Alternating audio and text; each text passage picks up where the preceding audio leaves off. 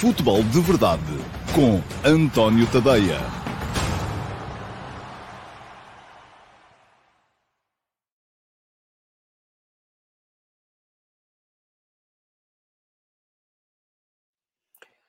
Ora então, olá e muito bom dia a todos e sejam muito bem-vindos à edição número 685. Vamos quase nas 700 do Futebol de Verdade. Hoje é dia 4 de novembro de 2022. É sexta-feira, véspera de fim de semana. Para quem tem, claro, há quem tenha de trabalhar. É dia de live do Mundial Vai ao Bar. Logo às 19 horas vou estar aqui no meu canal de YouTube com mais 4 convidados para discutir mais um grupo do Campeonato do Mundo do Qatar. Hoje vamos ter convidados relacionados com a Espanha, com a Alemanha, com a Costa Rica e com o Japão. 4 convidados na edição de hoje do Mundial Vai ao Bar, programa patrocinado pela MUS, tal como é também o Futebol de Verdade. Isto foi tudo em pacote. E que tem lugar no The Couch, o Sports Bar, na Rua do Alecrim, em Lisboa. Hoje, 19 horas, quem quiser ver aqui no meu canal de YouTube em direto. Quem quiser ver depois em diferido também pode ver, tal como podem ver sempre as edições gravadas, as edições curtas das 32 histórias para vocês brilharem em conversas de amigos acerca do Campeonato do Mundo. E já lá estão 16, metade exatamente. Já vamos no Mundial de 70, a contar histórias divertidas. São vídeos curtos, de cerca de 5 minutos, têm tido muito menos visualizações do que eu esperaria e gostaria. Portanto, meus amigos, quem ainda não viu, dê lá um salto, dê uma oportunidadezinha, pelo menos a uma dessas histórias, para ver. E se gostar, depois pode sempre ver as outras, porque... enfim, se gostou de uma, também gostará com certeza das outras. Ora bem, antes de entrarmos no programa do dia, e temos muita coisa hoje para vocês aqui, mas antes de entrarmos no programa do dia, vou só olhar aqui muito rapidamente para os primeiros comentários que entraram. Pergunta o Bruno Almeida, bom dia e mais uma vez obrigado pelo programa. De nada, Bruno, não tenho que agradecer. Isto é, já vendi um bocadinho o meu produto aqui atrás, está a ver? Isto é, uma mão lava a outra e acabamos por nos ajudar todos uns aos outros. Este Benfica, para o António, é melhor do que o primeiro do Jorge Jesus. Já lhe respondo, Bruno, porque também há mais opiniões, até respostas de outros espectadores aqui à sua pergunta, e eu quero dar a minha só no fim. Diz o André Pinto: bom dia, António, e a todos no Futebol de Verdade. Com este arranque do Benfica e com tantos anos que terá a observar futebol, estão sempre a lembrar-me que eu já sou velhote, está aqui a barba branca já para ajudar a recordar. Qual foi o plantel de uma equipa portuguesa mais dominante que já viu? Ui, grande pergunta. André, isto era pergunta para ser candidato à pergunta na MUS, mas para isso o André tinha que a colocar na emissão gravada, na caixa de comentários de emissão gravada, porque todos os dias eu escolho uma pergunta das que estão lá, na caixa de comentários de emissão gravada. E porquê é que eu não lhe consigo responder assim agora? É porque eu, assim, de repente, se calhar vou ser injusto com algumas equipas. Eu vi belíssimas equipas dominantes. Não lhe vou conseguir responder assim de repente, mas se quiser, faça isso. Dê um salto quando acabar o programa, na emissão gravada, coloque lá a pergunta e eu depois, tendo tempo para pensar, para não ser injusto com ninguém, se calhar consigo-lhe responder. Eu lembro de uma série de equipas dominantes. O primeiro Porto do Mourinho era uma equipa super dominante. O Porto do Vilas Boas era uma equipa super dominante. Também temos que raciocinar aqui um bocadinho relativamente àquilo que é ser uma equipa dominante. Eu continuo a achar que este Benfica é muito mais forte em ataque rápido e contra-ataque do que em ataque organizado, apesar de ser muito mais forte em ataque organizado do que era, por exemplo, o PSV do ano passado, do Roger Schmidt. E uma equipa que se impõe, sobretudo em ataque rápido e contra-ataque, uma equipa que é uma equipa, sobretudo, de transição, não entra numa lógica de equipa dominante, se calhar naquela ideia que nós temos de equipa dominante, mas, ao mesmo tempo, é uma equipa que ganha muito, não é? E, portanto, e não tem que ser necessariamente vista como uma equipa defensiva. Isto levava-nos um programa inteiro. Não consigo responder-lhe aqui, mas deixo a ideia para todos aqueles que queiram ver perguntas um bocadinho mais, com alguma profundidade, respondidas, e eu não consigo também, naturalmente, aqui de repente, convinha-me ter uns minutos para pensar no tema, e não consigo, estou a ser confrontado com ele agora, assim, muito de repente, mas quem quiser é candidatar-se à pergunta na MUS. E como é que podem fazer isso? É irem à emissão gravada do Futebol de Verdade, à emissão que fica disponível no meu canal de YouTube após o final do programa e na caixa de comentários deixarem lá as perguntas. Isso permite-me ter mais tempo para pensar na resposta a perguntas um bocadinho mais profundas e, ao mesmo tempo, também me ajuda em termos de algoritmo, porque ter lá comentários na emissão gravada faz com que o programa apareça a mais gente e vocês possam ser mais do que os 300, 400 que geralmente estão aqui em direto a ver o programa sempre de segunda a sexta, ao meio-dia e meia. Ora bem, o que é que vocês devem fazer mais? Ir a este link que eu vos deixo aqui e aproveitarem para se inscreverem no canal de YouTube, no meu canal de YouTube, ativem as notificações, é só clicarem em cima do sino e assim serão avisados sempre que eu tenho qualquer coisa de novo no meu canal de YouTube. Pergunta-me o João Moreira, com base na sua experiência, esta não será a melhor seleção de sempre de Portugal? Não, João, ainda não. Aquilo que o João quer perguntar é se esta poderá vir a ser, ou se tem o potencial de poder vir a ser a melhor seleção de sempre de Portugal é a de 2016, porque ganhou o Campeonato da Europa. A seleção com mais talento que eu alguma vez vi, e acho que tinha mais talento do que esta, foi a seleção de 2000. Não me recordo de ter visto nenhuma seleção. Acho que a seleção de 2000 ainda é superior a esta, em termos de talento. É a minha ideia. Enfim, em 2000, Portugal tinha uma equipa absolutamente fantástica.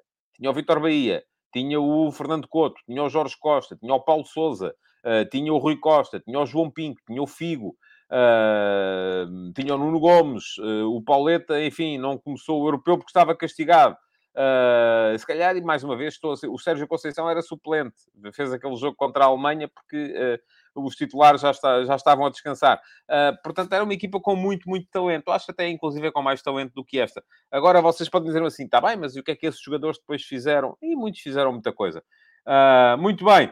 Em relação à primeira pergunta, que era a pergunta que tinha sido colocada pelo Bruno Almeida, gostei da resposta do João Moreno, que diz, calma, é muito cedo para comparar, e o João, tanto quanto eu sei, é benfiquista, porque é um dos que está cá sempre, é muito cedo para comparar este Benfica com outro qualquer. Este Benfica só tem 26, 27 jogos, a contar com a pré-época, e eu a pré-época, vou-lhe dizer, não conto, e não ganhou troféu nenhum. Essas comparações são para o final da época. Bingo, João. Subscrevo a 1000%. Agora, que este Benfica, de facto, está a deixar excelentes indicações, está. Vou ler aqui este comentário também do Rui Santos, porque tem a ver com o Mundial Vai ao Bar, e que me diz o Rui se eu não acho a música de fundo irritante.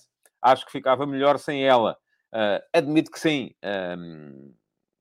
Geralmente estas coisas fazem-se... Lá está, é uma das cedências que nós, os jornalistas, fazemos aos criadores de conteúdo, porque fica aquela ideia de que a musiquinha vai ajudando a manter a malta atenta, ou a manter a malta no programa, para não estarem só a ouvir a minha voz. E aí a coisa ficaria um bocadinho mais monocórdica, como é, se calhar, um bocadinho aqui também o futebol de verdade. Muito bem.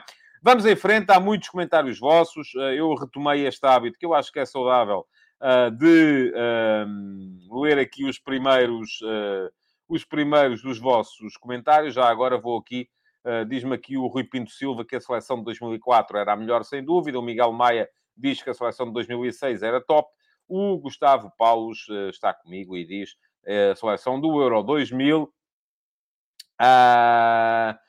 E pergunto ao Rafael Mota, muito bem, o que é que faz uma seleção ser a melhor de sempre? Resultados, individualidades? Eu acho que são resultados, Rafael. Não há outra...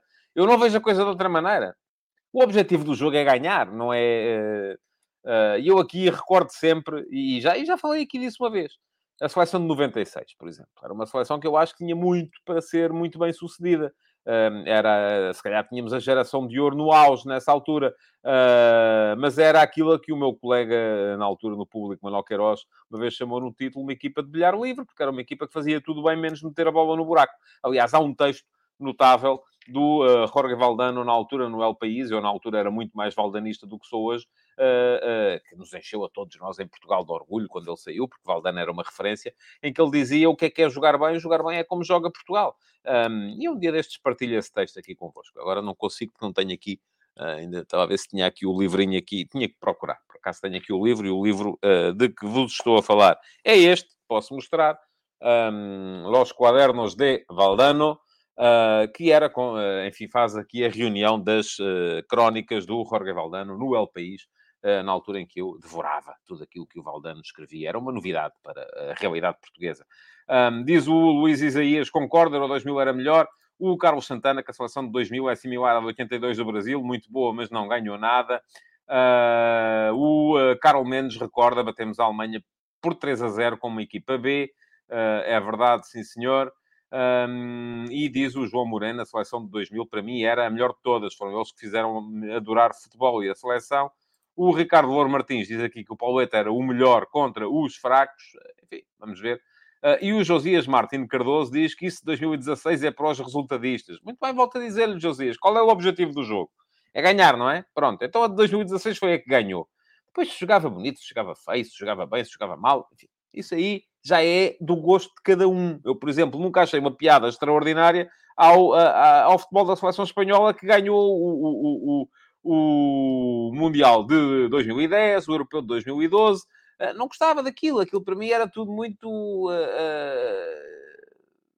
aborrecido, vamos chamar-lhe assim. Gostava mais do Barcelona do Guardiola, por exemplo. No entanto, ganharam. Portanto, foram uma boa equipa, não é? Agora, eu gostava mais, por exemplo, do Real Madrid do Mourinho, porque era um futebol que me entusiasmava mais, tinha mais transições, e eu gosto de futebol de transições. É algo que, enfim, mas isto, lá está, vem do gosto de cada um. E gostos não se discutem, como dizia o outro. Rui Pinto Silva, a coluna vertebral do Porto, campeão da Europa, mais Rui Costa, mais Figo, mais Pauleta, mais Cristiano, mais Quaresma, mais Nani, 2004. Pronto, talvez.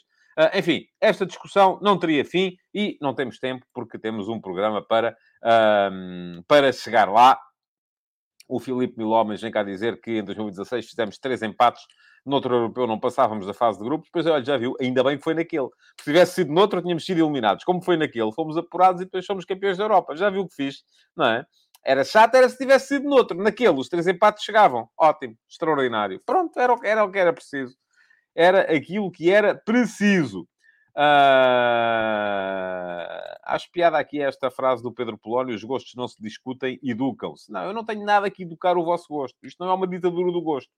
Aqui não há uma ditadura do gosto. Isto não é o 2004 do George Orwell. Não estamos para aí virados.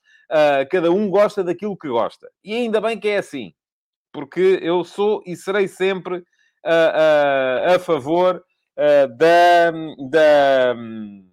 da liberdade de expressão e de pensamento. Sou e serei sempre. Bom, vamos lá embora. Vamos em frente. Temos aqui agora que entrar na lógica normal do programa mas antes tenho que tirar aqui este comentário do Pedro Polónio, embora tenha achado piada à frase, mas discordo dela em absoluto. Vou deixar-vos aqui a passar em rodapé o endereço do meu Substack. Está a passar aqui em baixo, para quem está a ver. Para quem está só a ouvir é tadeia.substack.com. Para quem estiver a ver em diferido, ou seja, já a emissão gravada, vai ficar aqui o link para poderem dar lá um salto, ver o que é que está no meu Substack. São os textos que eu vou escrevendo. Eu sempre fui toda a vida muito mais da escrita do que da oratória. Apesar de muitos de vocês terem tido contacto com o meu trabalho, sobretudo através dos meus comentários televisivos. Mas toda a vida fui muito mais jornalista da escrita do que da oratória e, portanto, aquilo que eu mais prezo no meu trabalho é mesmo o jornalismo escrito. E o jornalismo escrito que eu faço vai sendo publicado neste endereço, tadeia.substack.com. Deem lá um salto, subscrevam, nem que seja a versão gratuita, porque a versão... Está a ver? Eu na oratória vou-me abaixo, com frequência. O Miguel Lopes apanhou-me aqui em falso. Diz 2004 do George Orwell, só viu 1984 e tem toda a razão. Claro que é o 1984. Isto é uma daquelas galgas que só nos acontecem no direto. Mas estávamos aqui a falar da seleção de 2004, da seleção de 2000 e fugiu uma boca para o 2004. Mas é isso mesmo. Aliás, o Luís Chito também veio aqui gozar um bocadinho o prato. 2004 ainda não foi lançado. E não foi, não, senhores. Pronto, muito bem. É isso mesmo. Pronto. Apanharam-me. Ainda bem que me apanharam. E estou aqui para dar a mão à palmatória, porque me enganei. Ainda ontem me enganei a propósito da história do sorteio e falei disso também aqui, porque felizmente conto convosco para me irem chamar a atenção. Estava a dizer que trabalho escrito, subscrição gratuita, recebem todos os dias o último passo, que é a minha crónica matinal, subscrição premium, pagam 5 € por mês e recebem todos os outros artigos e textos que eu vou escrevendo, mais aprofundados, e além disso ainda podem entrar no meu canal de Telegram, onde recebem os artigos lidos por mim, para não terem que gastar tempo a lê-los, e assim podem ouvi-los noutras situações do dia-a-dia, e podem também entrar no meu servidor de Discord, onde vamos estando ali a trocar bolas, a bater bolas sobre futebol e outras coisas, até receitas, até de receitas por lá se fala. Bom, vamos embora, vamos em frente, já ficou o link lá atrás. Pergunta na MUS de hoje, tal como eu tinha explicado há bocadinho, todos os dias há uma pergunta que eu escolho, das perguntas que são colocadas na emissão gravada do Futebol de Verdade, na caixa de comentários. Escolho sempre uma pergunta para responder, e eu vou só retirar daqui o banner durante um bocadinho, por acaso não estava a tapar nada, portanto pode continuar. E a pergunta que eu escolhi, das que foram colocadas na emissão gravada do Futebol de Verdade de ontem, para responder aqui hoje, lá está, tive um bocadinho mais de tempo para pensar, porque vou sempre às 11 da manhã escolher uma, é do Rodolfo Sazifredo, que perguntou o seguinte: gostaria de saber a sua opinião sobre os treinadores da Liga Portuguesa. Isso, enfim, já era uma coisa, só para isso era preciso um programa de 2 horas. Mas pronto, vamos especificar. Não acha que a Liga ganharia com a chegada de mais treinadores estrangeiros? Com outras culturas, maneiras de abordar jogos, sistemas de treino, etc. Não acha que estamos reféns sempre dos mesmos? Isso eu acho, não tenho dúvidas nenhumas. Que já estão com vícios e mentalidades dos anos 90, disso tenho mais dúvidas, em que se vê muito teatro pelos campos portugueses? Não acha que precisamos de uma mudança de mentalidade? Bom, boa pergunta, Rodolfo. É uma boa pergunta e eu vou aqui tentar dar a melhor resposta à pergunta na MUS de hoje, que foi deixada pelo Rodolfo Sazifredo. Bom, eu acho que tem razão em algumas coisas, não tem em todas. Por exemplo, não creio que os treinadores estrangeiros tenham uma maneira diferente de abordar jogos, novos sistemas de jogo, novos sistemas de treino. Não, isso é uma coisa que eu percebo. É a narrativa que neste momento... e atenção, e com isto não comecem já a inflamar-se, não estou a retirar nenhum mérito ao extraordinário, e vou dizer, extraordinário trabalho que está a ser feito pelo Roger Schmidt no Benfica. Mas uma coisa é eu chegar aqui e dizer assim: o Roger Schmidt está a fazer um trabalho do camandro. Está a fazer um trabalho extraordinário. Está a pôr o Benfica a jogar como não se viu o Benfica jogar há muito tempo. E outra coisa é eu vir aqui de repente agora dizer, como já vi muita gente, e os jornais vivem muito disso, e as televisões vivem muito disso, vivem muito da capacidade para vos vender a vocês, adeptos de futebol, a narrativa de que isto é tudo diferente, e o homem é o general sem medo, e é isto, e é aquilo, e vai para cima deles, e coisa e tal, e não sei quantos. Eu não vou a esse ponto. Porque, e volto a dizer, e muita gente já veio aqui dizer isso, e é verdade, que mesmo a escola do Gegenpressing, de que é fã, o Roger Schmidt, tem bons e maus treinadores, funciona nos contextos, não funciona noutros. O próprio Roger Schmidt não conseguiu, por exemplo, ser campeão na Holanda. O Sérgio Conceição, por exemplo, é fã dessa escola e já tenta pôr em prática há algum tempo. O facto do homem estar a fazer um trabalho extraordinário não quer dizer que agora vamos dizer assim, agora vamos todos buscar. Isto é um bocadinho como os brasileiros, quando o Jesus chegou lá e ganhou no Flamengo, foram buscar 18 treinadores portugueses para dirigir as suas equipas. Uns estavam preparados, outros não estavam. O Abel estava preparado, apesar de ser de uma escola radicalmente diferente da escola do Jorge Jesus. Estava preparado e ganhou. Está a ganhar. Os outros, nem por isso. O Vítor Pereira está a fazer um belíssimo trabalho. O Luís Castro estará a fazer um belíssimo trabalho. Mas nem todos podem ganhar. Agora, diz aqui o João Ramos, o que faz melhorar é a diversidade. Penso que o mercado de treinadores em Portugal estava fechado. Muito bem, vamos lá ver. Coisas em que eu discordo daquilo que o Rodolfo estava a dizer. Não creio que haja uma lógica de que vem um treinador estrangeiro e necessariamente aborda o jogo de uma maneira diferente. Ou traz um sistema de treino diferente. Não, o mundo é global neste momento. Toda a gente sabe como é que... e agora já começam perguntas um bocadinho... Enfim, lá está. Não vamos ter tempo. Pergunta-me o Josias Martins Cardoso qual é a escola do Abel Ferreira e o João Costa se o Jorge Jesus tem escola. Tem. Não se preocupe que tem. Eu sei que agora também a moda é dizer que o Jesus, afinal de contas, é um atrasado mental. Não é. Não é, e fez um belíssimo trabalho no Benfica, fez um belíssimo trabalho no Flamengo, fez ainda assim um belíssimo trabalho no primeiro ano do Sporting. E não ver isso é não querer ver a realidade. Só porque o homem tem páginas de humor a gozar com a maneira como ele pronuncia as coisas. Epá, não vamos para aí. Não vamos para aí. Estava a dizer, o mundo é global. Não há nenhum treinador português que queira, que não possa, neste momento, saber como é que trabalham os treinadores alemães, como é que trabalham os treinadores espanhóis, como é que trabalham enfim, por aí afora. E diz aqui o Jorge Fernandes uma coisa que é muito verdade. O Schmidt e o Jorge Jesus são iguais no estilo de jogo. Eu acho que sim. Eu acho que há muitos pontos de contacto entre este Benfica e o Benfica de 2010, do Jorge Jesus. Muitos pontos de contacto. O sistema é diferente. É, mas há muitos pontos de contacto. E o sistema não é tão diferente quanto isso. O Ramires, médio ala, a vir mais para dentro. O João Mário, médio ala, a vir mais para dentro. Do outro lado, o Di Maria, médio ala, ao extremo mais pronunciado. O David Neres, extremo mais pronunciado, embora quase sempre a procurar o espaço interior, coisa que as equipas do Jesus não faziam nessa altura. Os dois médios, enfim, o Aimar era um jogador muito diferente do que é agora o Enzo Fernandes, sem dúvida nenhuma. Mas os dois avançados, Saviola e Cardoso, enfim, um mais móvel, Saviola, tal como o Rafa agora. Enfim, até mesmo o sistema é muito parecido. Mas ia a dizer... agora, de facto, eu não tenho nada contra a chegada de treinadores estrangeiros a Portugal. Rigorosamente nada. Rigorosamente nada. Eu sou a favor da liberdade de circulação. Eu sou a favor de tudo o que são liberdades, desde que elas não venham a infringir liberdades dos outros, ou atrapalhar as liberdades dos outros. Portanto, nada contra. Agora, também, não tenho essa ideia, que é uma coisa que vos estão a vender a vocês com muita regularidade.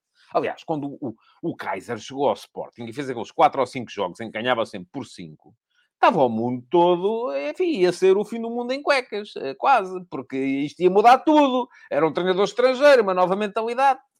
Vamos lá ver. Quem foram os últimos treinadores estrangeiros a chegar aos grandes a Portugal? Já nem vou falar do Vercauteren no Sporting, que passou por cá muito pouco tempo enfim, e nem se deu por ele. No Benfica esteve o Koeman, esteve o Camacho, esteve o Trapattoni, esteve o Quique Flores. Até parece que todos eles tiveram uma influência extraordinária naquilo que era o futebol do clube. Não, nenhum. Algum deles deixou alguma coisa de durável no Benfica? Não. A única coisa que ficou foi o sovaco transpirado do Camacho. Porque era uma equipa de transpiração. Trabalho, trabalho, trabalho, trabalho, enfim. Humildade, trabalho, humildade, trabalho. Porque de resto o Koeman deixou alguma coisa? Zero. O Trapattoni deixou um título de campeão, sim, era um tipo com piada, era um tipo com uma história extraordinária, mas deixou alguma coisa? Zero. O Quique Flores era um tipo com mundo, deixou alguma coisa? Zero. Diz-me aqui o João Costa que o Trapattoni deixou o título. Deixou, sim, eu disse isso. Foi o pior campeão dos últimos 20 anos do futebol português. Tal como seriam maus se tivessem sido os outros, o Porto ou o Sporting. Foi o campeão que perdeu pontos em tudo o que era sítio, mas sim, deixou o título. Depois no Porto, Del Neri, Adriança, Lopetegui, alguém deixou alguma coisa? O Luís Isaías fala aqui do Adriança. Sim, foi campeão. Mas ficou alguma coisa no clube que seja absolutamente diferente? Não. Enfim, Kaiser no Sporting deixou alguma coisa? Não. Aliás, ele aculturou-se. Agora, há uma coisa que o Rodolfo diz aqui que eu acho que pode acontecer. Enfim, mas os treinadores portugueses são todos... estamos todos reféns daquela mentalidade do teatro. Eu tenho muitas dúvidas que isso tenha a ver com os treinadores. Tenho muitas dúvidas, e diz aqui o João Costa, o Boloni também deixou um título no Sporting. É verdade que sim, mas deixou alguma coisa. Não estou a falar de títulos, homem. Estou a falar o Sporting mudou em função do pensamento do Boloni. O Benfica mudou em função do pensamento do Trapattoni, que foi campeão também. O Porto mudou em função do pensamento do Adriança. Não. É possível que o Benfica mude em função do pensamento do Roger Schmidt. É possível que sim. Agora, diz aqui o João Costa que o Boloni descobriu o Ronaldo ao João. Vamos lá um bocadinho mais devagar. O Boloni não descobriu o Ronaldo. O Ronaldo estava lá. Ponto final. E pergunta aqui o Miguel Barata qual foi o português que deixou alguma coisa. Olha, o Mourinho deixou. O Mourinho deixou alguma coisa e não foi pouco. No Futebol Clube do Porto. O Jesus deixou no Benfica depois de 2010. Mudou radicalmente o Benfica. Aquilo que era o Benfica até 2009, quando ele lá entrou, e aquilo que era o Benfica em 2014, quando ele de lá saiu, nada a ver. Eu sei que agora está na moda dizer que o homem não percebe nada disto, mas nada a ver. Em relação ao Mourinho, não há dúvidas nenhumas, acho eu. Também, não é? O Paulo Bento deixou alguma coisa na forma de pensar do Sporting. Pode ser alguma coisa que vocês, enfim, podem nem gostar dela. Mas deixou alguma coisa, moldou a forma de pensar do Sporting face às competições e ganhou, e foi segundo, e foi à Liga dos Campeões, e passou uma fase de grupos da Liga dos Campeões, que é uma coisa que no Sporting não é absolutamente normal. Portanto, sim, houve gente a deixar coisas, como houve estrangeiros a deixar coisas. O Eriksen deixou coisas no Benfica já há muitos, muitos anos. Diz aqui o Eduardo Alves que o André Vilas-Boas no Porto. Acho que não. Fez um ano absolutamente extraordinário. Ganhou tudo. Entrou muito rápido, saiu ainda mais depressa. E creio que não ficou nada duradouro relativamente àquilo que é o pensamento dele em relação ao futebol. Mourinho, sim. Mourinho mudou. Vilas Boas, se calhar não. O que não quer dizer é que estamos aqui a misturar duas coisas, que é o facto de se ganhar com o facto de deixar alguma coisa de duradouro. Agora, só para concluir, porque já estamos com o programa muito avançado, hum, eu duvido que a influência relativamente àquilo que é o teatro, deitar-se para o chão, o ai, ai, ai, está-me a doer, acertaste-me, aquele que leva assim um toquezinho e simula que foi agredido, eu duvido que isso tenha tido alguma coisa a ver com os treinadores. Ou que tenha alguma coisa a ver com os treinadores. Acho que isso tem muito mais que ver com o ambiente tóxico que se vive à volta do futebol, com os programas e mais programas e mais programas de gente a insultar a inteligência do comum dos mortais, que levam os jogadores a agirem dessa forma. Creio eu. Agora, enfim, é a minha apreciação das coisas. Bom, vamos seguir em frente. Temos que entrar rapidamente nos ataques rápidos. Já vamos com 28 minutos de programa, ainda nem chegámos aos ataques rápidos. Eu tenho que me disciplinar, porque isto assim, a gente não vai lá. Bom, ataques rápidos para hoje. Jogou o Braga ontem, ganhou, fez o que lhe competia. 2-1 ao Malmo. Malmo acabou a fase de grupos com 0 pontos. Foi uma das duas únicas equipas que não pontuou na fase de grupos da Liga Europa. O 2-1 não chegou. O Braga, enfim, fez um jogo minimamente competente. Entrou bem, marcou, chegou à vantagem. Podia ter lá alargado. Chegou ao 2-0 numa altura em que já me parece até que o Braga estava a descrever, porque do outro lado o União Berlim estava a ganhar. E, portanto, muito o Braga terá percebido que pouco lhe servia, fazer fosse o que fosse. Chegou mesmo assim ao 2-0. Depois, acho que a equipa do Braga começou a pensar noutras coisas. O Malmo ainda fez o 2-1. Podia ter empatado a equipa sueca. Mas não empatou e ainda bem para o nosso ranking, porque assim sendo, o Braga acaba com 10 pontos. Foi a única equipa com 10 pontos a ser eliminada da fase de grupos da Liga Europa. Houve aquele grupo F fantástico em que os 4 clubes acabaram todos com 8 pontos e 2 tiveram que passar. É tal coisa, é como os treinadores estrangeiros. Se tivéssemos, ou os Mourinhos, se houvesse 18 Mourinhos na Liga, havia um Mourinho campeão, mais um Mourinho que ia direto à Liga dos Campeões, um Mourinho que ia para a eliminatória e havia 3 Mourinhos que desciam. Portanto, aqui é a mesma coisa. 4 equipas com 8 pontos, houve 2 que seguiram em frente, houve 2 que ficaram eliminadas. No caso do Braga, 10 pontos não chegaram para seguir em frente. Vai o Braga para a Liga Conferência e, neste aspecto, queria aqui falar-vos um bocadinho dos sorteios. Para vos dizer que ontem, eu ontem ainda não tinha entrado sequer no sorteio, não tinha sequer olhado para as coisas, e de facto houve um de vós que me veio deixar na emissão gravada uns comentários que se calhar até já tinham aparecido aqui no direto, mas para os quais eu não estava ainda atento. É que de facto, e é verdade, o Liverpool.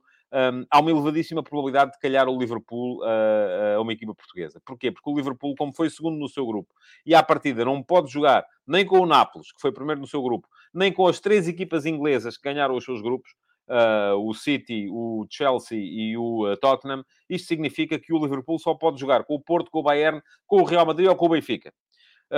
Portanto, isto significa que há neste momento 50% de probabilidades do Liverpool vir jogar a Portugal já na próxima eliminatória da Liga dos Campeões.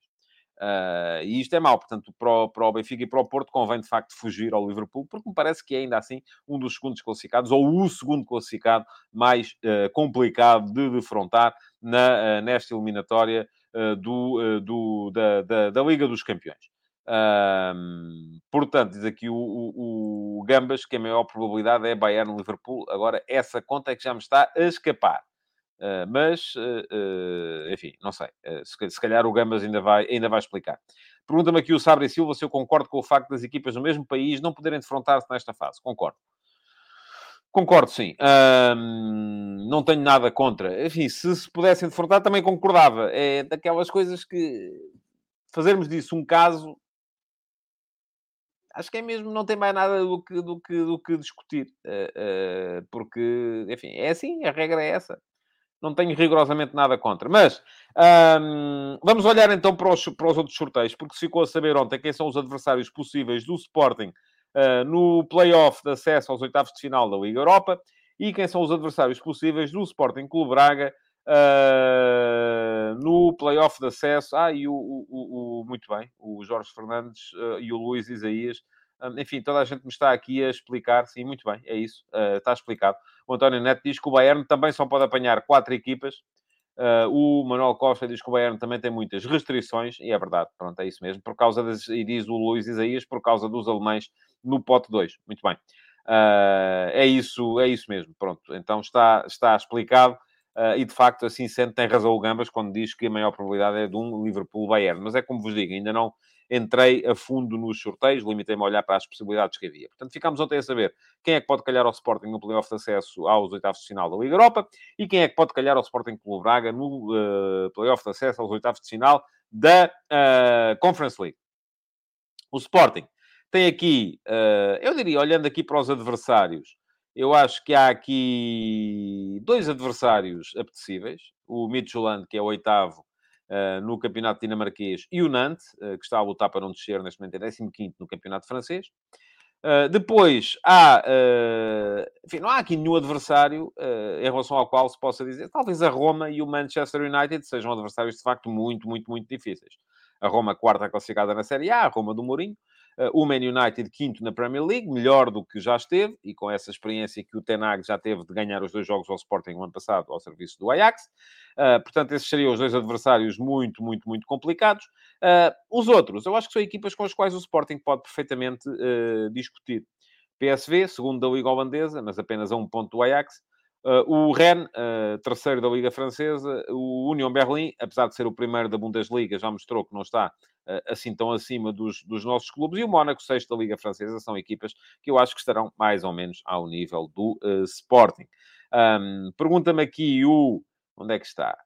As perguntas já passou, não é isto? Era o Carlos Guisto que me perguntava: acha que o Sporting e o Braga são candidatos a vencer a Liga Europa e a Liga Conferência? Não.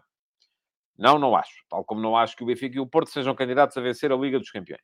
Mas já lá vamos mais à frente a percentagens de possibilidade de ganhar as competições. Quanto ao Braga, o Braga vai ser o estreante português na Liga Conferência, porque ainda não tivemos ninguém, nem sequer na fase de grupos, quanto mais na fase eliminar. Em relação ao Braga, eu acho que não há aqui nenhum adversário neste play-off que o Braga possa olhar para ele e dizer assim: isto fica complicado. Temos a Fiorentina de Itália, é verdade, mas a Fiorentina está em 13º lugar na Série A. Temos o Anderlecht, que, enfim, olhar para o passado, acha que pode ser complicado. 10º na Liga Belga. Não é? O Lech Poznan, que vai a meio da tabela também na Liga da Polónia. O Partizan, enfim, já se sabe, na Liga da Sérvia, ou é Estrela Vermelha ou é Partizan. Neste momento é Estrela Vermelha, portanto o Partizan é quem está um bocadinho abaixo. O Dnipro, que lidera o campeonato da Ucrânia. Se calhar o adversário, olhando assim, eu ainda não os vi jogar, mas olhando assim, se calhar pode ser mais complicado. O Ghent, sexto na Bélgica. O Cluj, terceiro na Roménia. Ou o Basileia, sexto na Suíça. Portanto, eu acho que o Braga tem uma elevadíssima probabilidade de estar nos oitavos de final da Liga Conferência. Agora, probabilidades de sucesso. Eu recorro sempre ao 538, já sabem como é. Acho que é o melhor site para fazer previsões. Neste momento, o 538 tem duas equipas amplamente favoritas para ganharem a Champions. Manchester City, 25%. Bayern Munique, 24%. Quanto às equipas, depois tem o Real Madrid, o Paris Saint-Germain com 8%, o Liverpool com 7%. As equipas portuguesas, temos 3% para o Porto, 3% para o Benfica. Sendo que, neste momento, dão 50% ao Porto a hipótese de passar à próxima fase, aos quartos de final, portanto, e 53% ao Benfica. Quanto ao Sporting na Liga Europa, o que é que temos aqui? Temos que os favoritos na Liga Europa para o 538 são o Barcelona, com 24%, o Arsenal, com 16%, e o Ajax, com 11%. Man United tem 8%. Temos aqui, já, logo aqui à partida, temos aqui 4 equipas muito, muito, muito complicadas, não é? Mas há mais. Há a Roma, há o próprio Salzburgo, há a Real Sociedade, enfim, são equipa Juventus. Vamos a ver se não melhora para a segunda fase da época. Portanto, estamos a falar... O Sporting, neste momento, o 538 dá-lhes 2% de hipóteses de ganhar a Liga Europa, portanto, 2%. Eu acho que estará mais ou menos por aí, e 51% de hipóteses de seguir para a próxima fase. Quanto à Liga Conferência, diz ainda o 538, 25% de hipóteses para ser ganha pelo West Ham, 20% para o Villarreal, 10% para a Fiorentina e para a Lazio. O Braga aparece nesta tabela com...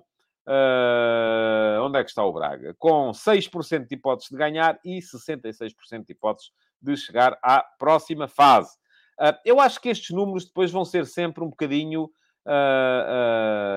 pergunta-me aqui o Josias Martins de Cardoso se estas probabilidades são de livre acesso. Aliás, as contas para chegar às percentagens, não. Isso aí, como é que eles fazem as contas, não sei. Tem a ver com o algoritmo desenhado pelo Nate Silver. E o Nate Silver é o estatístico mais credenciado do desporto mundial. E até ele já faz até previsões para eleições para a CNN, por exemplo. Mas como é que lá se chega? Não. As probabilidades são de livre acesso, claro. É só chegar lá ao site, é fab38.com. E pronto. Agora, eu ia dizer que estas contas podem ser claramente torpedeadas por uma coisa, que é o investimento que cada equipa colocar nas competições europeias. Porque há muitas equipas, por exemplo, olho para ali, eu vejo o West Ham, e vejo, já nem me lembro quem eram as outras, a Fiorentina, mas porquê? Só porque vêm de Itália? Não sei, tenho muitas dúvidas. Tem muito a ver com o investimento que cada uma destas equipas vai fazer, ou não, nas competições europeias face às competições nacionais, porque muitas vezes as equipas que vêm dos principais campeonatos, e eu aí já incluo o português, chegam a esta fase na Liga Europa e na Conference League e, enfim, estão-se um bocadinho nas tintas. Aliás, viu-se isso ontem no Flóculo do Porto, viu-se isso ano passado com o Flóculo do Porto na Liga Europa. Alguém me dizia aqui, quem era? Deixa cá ver... relativamente ao nosso ranking, onde é que está? Não, já não consigo encontrar. Bom, já não consigo encontrar, portanto não chego lá. Mas o ranking está mal. Está mal, como já era de prever que ia ficar mal. O que é que se passa? Passa-se que esta semana Portugal fez 2 pontos do Benfica pela vitória sobre o Maccabi Haifa, 2 pontos do Porto pela vitória sobre o Atlético de Madrid, 2 pontos do Braga pela vitória sobre o Malmo, 6 pontos a dividir por 6 clubes que estavam ao início, somou 1 ponto em termos de ranking, 1 ponto e 0 milésimas. Quanto à Holanda, Países Baixos, 2 pontos do Ajax pelos 3-1 ao Rangers, 2 pontos do PSV pelos 2-1 ao Bodo Glimt, 2 pontos do AZ pelos 2-1 ao Dnipro, 2 pontos do Feyenoord por 1-0 à Lazio, o que já soma 8 pontos. A este ainda a somar mais 1 ponto de bónus da Lazio, perdão, do Feyenoord, por estar já nos oitavos de final da Liga Europa. Ora, o que é que isso significa? Que os neerlandeses somaram 9 pontos a dividir por 5 clubes e voltou o toque da campainha. São as entregas, são sempre à hora do futebol de verdade. É horrível. Bom, não vou poder atender, como é evidente. Os Países Baixos somam 1 ponto e 800 milésimas, o que quer dizer que ganharam 800 milésimas a Portugal e neste momento já estão à nossa frente no ranking desta época por 300 milésimas. A Holanda tem 10.3, Portugal tem 10.0 e no ranking dos últimos 5 anos, que é esse que vai contar para estabelecer as vagas de acesso às competições europeias de 2024-25, os Países Baixos têm 56 pontos e 700 milésimas, Portugal tem 53 pontos, 716 milésimas. Estamos praticamente a 3 pontos de distância. Vai ser muito complicado de superar daqui até lá mais à frente. Bom, diz-me aqui o Nuno Miguel Ferreira pode ser importante e o Luís Chito vai atender e o Eduardo Alves a gente espera. Não dá, porque isto eu sei. Estão a tocar lá em baixo, depois tinha que estar à espera, eram para aí 5 minutos. Eu tinha que estar à espera que chegassem cá assim. Bom, não vai dar. Paciência. Bom, seguindo em frente ainda nos ataques rápidos, só para vos chamar a vossa atenção para a renovação do Diogo Costa pelo Flóculo do Porto até 2027, 75 milhões de euros de cláusula de rescisão e uma conversa muito interessante Eu escrevi sobre o tema hoje e vai ficar aqui o link para aceder ao último passo de hoje, sobre a importância do Diogo Costa na equipa do Futebol Clube do Porto, na Seleção Nacional. Mas a este respeito, o Josias Martins Cardoso pergunta se eu moro numa arranha-céus. Não, só moro num primeiro andar, mas os elevadores são lentos. As pessoas que fazem entregas não gostam de subir escadas. Portanto, já sei como é. Ficam à espera que o elevador que está lá para cima no 15º andar deixa até ao zero e depois chega até ao primeiro. Enfim, são 5 minutos até. Eu já sei como é que é. Sei como é que funciona. Bom... O Diogo Costa estava a dizer, grandíssima operação do Futebol Clube do Porto a conseguir renovar, e o Porto tem vindo a perder jogadores a custo zero, jogadores mal vendidos por estarem no último ano de contrato, mas aparentemente não vai ser isso que vai acontecer com o Diogo Costa. Não quer dizer que ele seja transacionado aos 75 milhões de euros. Aqui o senhor Arsénio diz que o Diogo Costa é o melhor do mundo. Eu não sei se é o melhor do mundo. Também não vamos ser assim tão... Eu expliquei no último passo as razões que fazem do Diogo Costa um extraordinário guarda-redes. Mas não sei se é já o melhor do mundo e provavelmente nem a ser transacionado nem será pelos 75 milhões de euros. Porque já se sabe como é que isto funciona. As cláusulas não são para ser sempre aplicadas, são só para defender melhor os clubes. E a este respeito, era isto que vos queria dizer. Tive no outro dia uma conversa muito interessante via Facebook com um de vós, não sei se é alguém que esteja aqui ou não faço ideia, mas alguém que se insurgiu contra o facto de eu ter dito na RTP, no 360, numa das últimas vezes que lá estive, que o erro principal da época do Sporting tinha sido a venda de Mateus Nunes, ainda por cima porque era por um valor abaixo da cláusula. E alguém dizia, mas isto, os jogadores agora são o quê? São gado? São para ser, são escravos? Só podem ser vendidos pela cláusula? Mas com que direito é que os clubes, qualquer trabalhador, chega e, se não quer cumprir o contrato, paga os salários e vai embora? Pronto, ok. Mas o futebol não está para isso. O futebol não está para isso, o futebol move-se numa lógica completamente diferente e os jogadores sabem que estão a entrar nessa lógica completamente diferente quando assinam contratos com este tipo de cláusulas de rescisão. Porque aquilo que eu dizia era que no caso do Sporting com Mateus Nunes, aquilo que a direção devia ter feito, a administração, era ter dito ao jogador, ok, queres ir embora? Então é a cláusula, não é a cláusula, ficas, ponto final. Pronto. Não é? E esse leitor, ou esse estava espectador, na altura, insurgiu-se a dizer, não, então, mas era o que faltava. Se ele quer rescindir contrato, rescinde e bem. Pois, rescinde e paga a cláusula. Mas são escravos, têm que... Por que razão é que os trabalhadores do futebol têm que ser clausulados e têm de só poder sair por aquele valor quando isso devia ser indexado ao valor dos salários? E eu reconheço o mérito dessa proposta. Agora, basta-nos pensar também durante um bocadinho o que é que ia acontecer ao futebol mundial se, de repente, os jogadores de futebol pudessem sair, não pelas cláusulas de rescisão, ou não pelos valores que os clubes vendedores entendem que devem ser, mas por um valor indexado aos salários. O que é que ia acontecer ao futebol de formação nos países... Vocês que estão sempre muito preocupados com a Superliga e com o que é que vai acontecer aos campeonatos dos países limítrofes, pensem o que é que aconteceria se, de repente, os clubes portugueses, por exemplo, tivessem que vender os jogadores por valores indexados aos salários. Iam muito barato. E como iam muito barato, os clubes deixavam de investir na sua formação. Porque não faz nenhum sentido. Não deixava de lhes fazer sentido do ponto de vista económico. E, portanto, não havendo formação, aí sim estaríamos a matar a formação. Vou só voltar aqui um bocadinho atrás para responder ao Carlos Mendes, que me pergunta se não tivermos bonificação por Porto e Benfica passarem aos oitavos de final. Está desculpado por voltar atrás. Tivemos, só que já foi contabilizada na semana passada, porque foi na semana passada que eles se apuraram. Muito bem. Em frente. Havia aqui mais qualquer coisa que eu vos queria dizer relativamente aos ataques rápidos, mas já não vai acontecer, porque já nem sei o que é. Já me perdi nas minhas notas e, assim sendo, vamos entrar, então, assim, no ataque organizado, que vai ter necessariamente que ser curto, porque já vamos com 45 minutos de programa e isto não dura sempre. Para vos falar, então, daquela que é a antepenúltima barreira. Portanto, é a penúltima barreira, porque é a penúltima jornada da Liga antes da interrupção para o Campeonato do Mundo.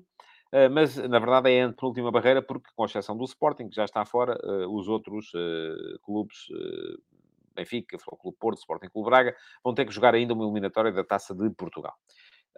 Pelo meio. Mas, basicamente, os nossos clubes já estão a começar a pensar naquilo que vai acontecer, ou já estão a ver a meta lá à frente, ou pelo menos a meta, a entrega do testemunho para a estafeta, não é? Portanto, não há aqui de facto não há o risco de cansaço extremo, porque já se vê que isto vai tudo parar daqui à frente. Ora, muito bem. Sábado vamos ter Futebol Clube Porto, Passos de Ferreira.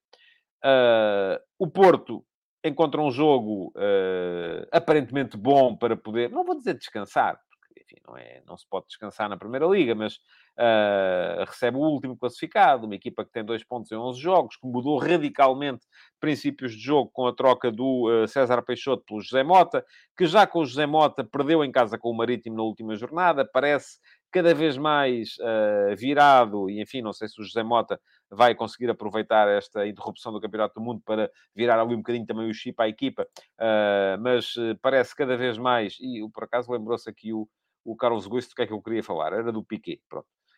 O Eduardo Alves volta também ao tema para perguntar e os bónus do primeiro lugar não há. E era isso que eu queria dizer também, que é quais são os bónus, porque vocês estão sempre a perguntar e vale a pena lembrar-vos.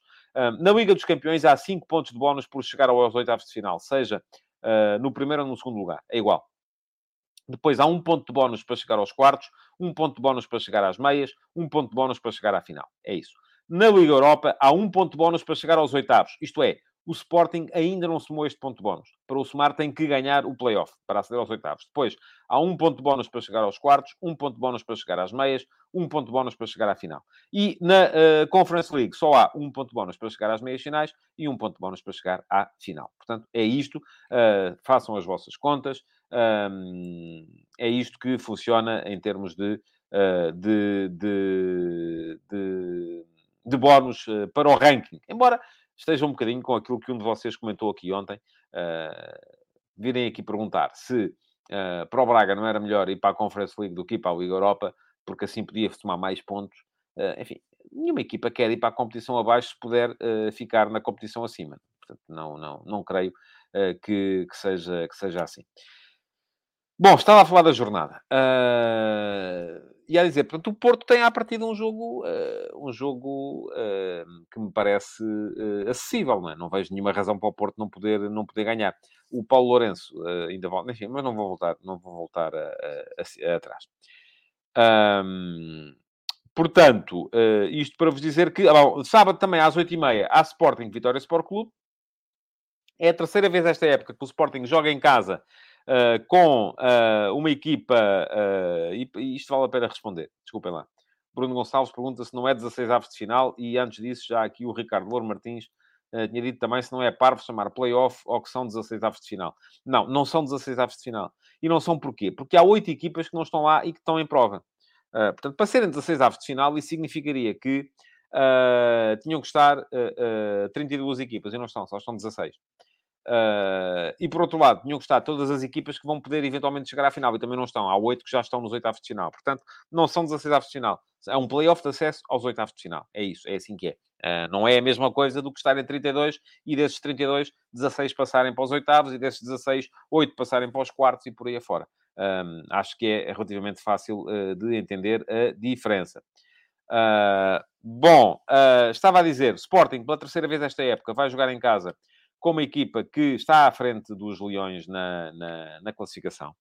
Já lhe aconteceu na sexta jornada, quando recebeu o Portimonense, e estava a 5 pontos do Portimonense. Ganhou por 4-0 e foi a seguir à vitória fora contra o Eintracht de Frankfurt, uma altura que era boa para a equipa do Sporting. Voltou a acontecer na 10ª, quando o Sporting recebeu o Casa Pia e estava 1 ponto atrás do Casa Pia, e isto já aconteceu após 2 derrotas. Ou melhor, após a derrota contra o Marselha em casa, assim 2 derrotas. Marselha em casa por 2-0 e Varzim fora por 1-0 na taça. E o Sporting respondeu, ganhou por 3-1, e volta a acontecer agora a 12ª jornada, está 1 ponto atrás do Vitória Sport Clube, e volta a ser, após 2 derrotas, os jogos com o Aroca por 1-0 e o Eintracht de Frankfurt por 2-1.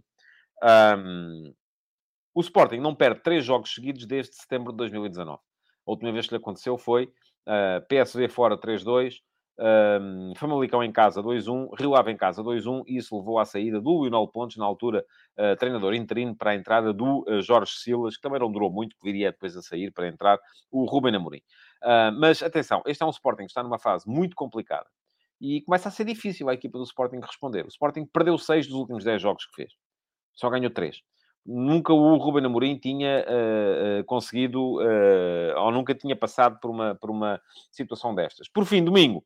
Domingo temos Estoril-Benfica, oitavo contra primeiro. Estou muito curioso para ver o que é que faz o Nelson Veríssimo contra o Benfica. Porque eu acho que nestas coisas, ao contrário de muitos de vocês, que vêm para aqui dizer vão facilitar, é o treinador da formação do Benfica. Eu acho exatamente o contrário. Eu acho que se há jogo que o Nelson Veríssimo vai querer ganhar é este.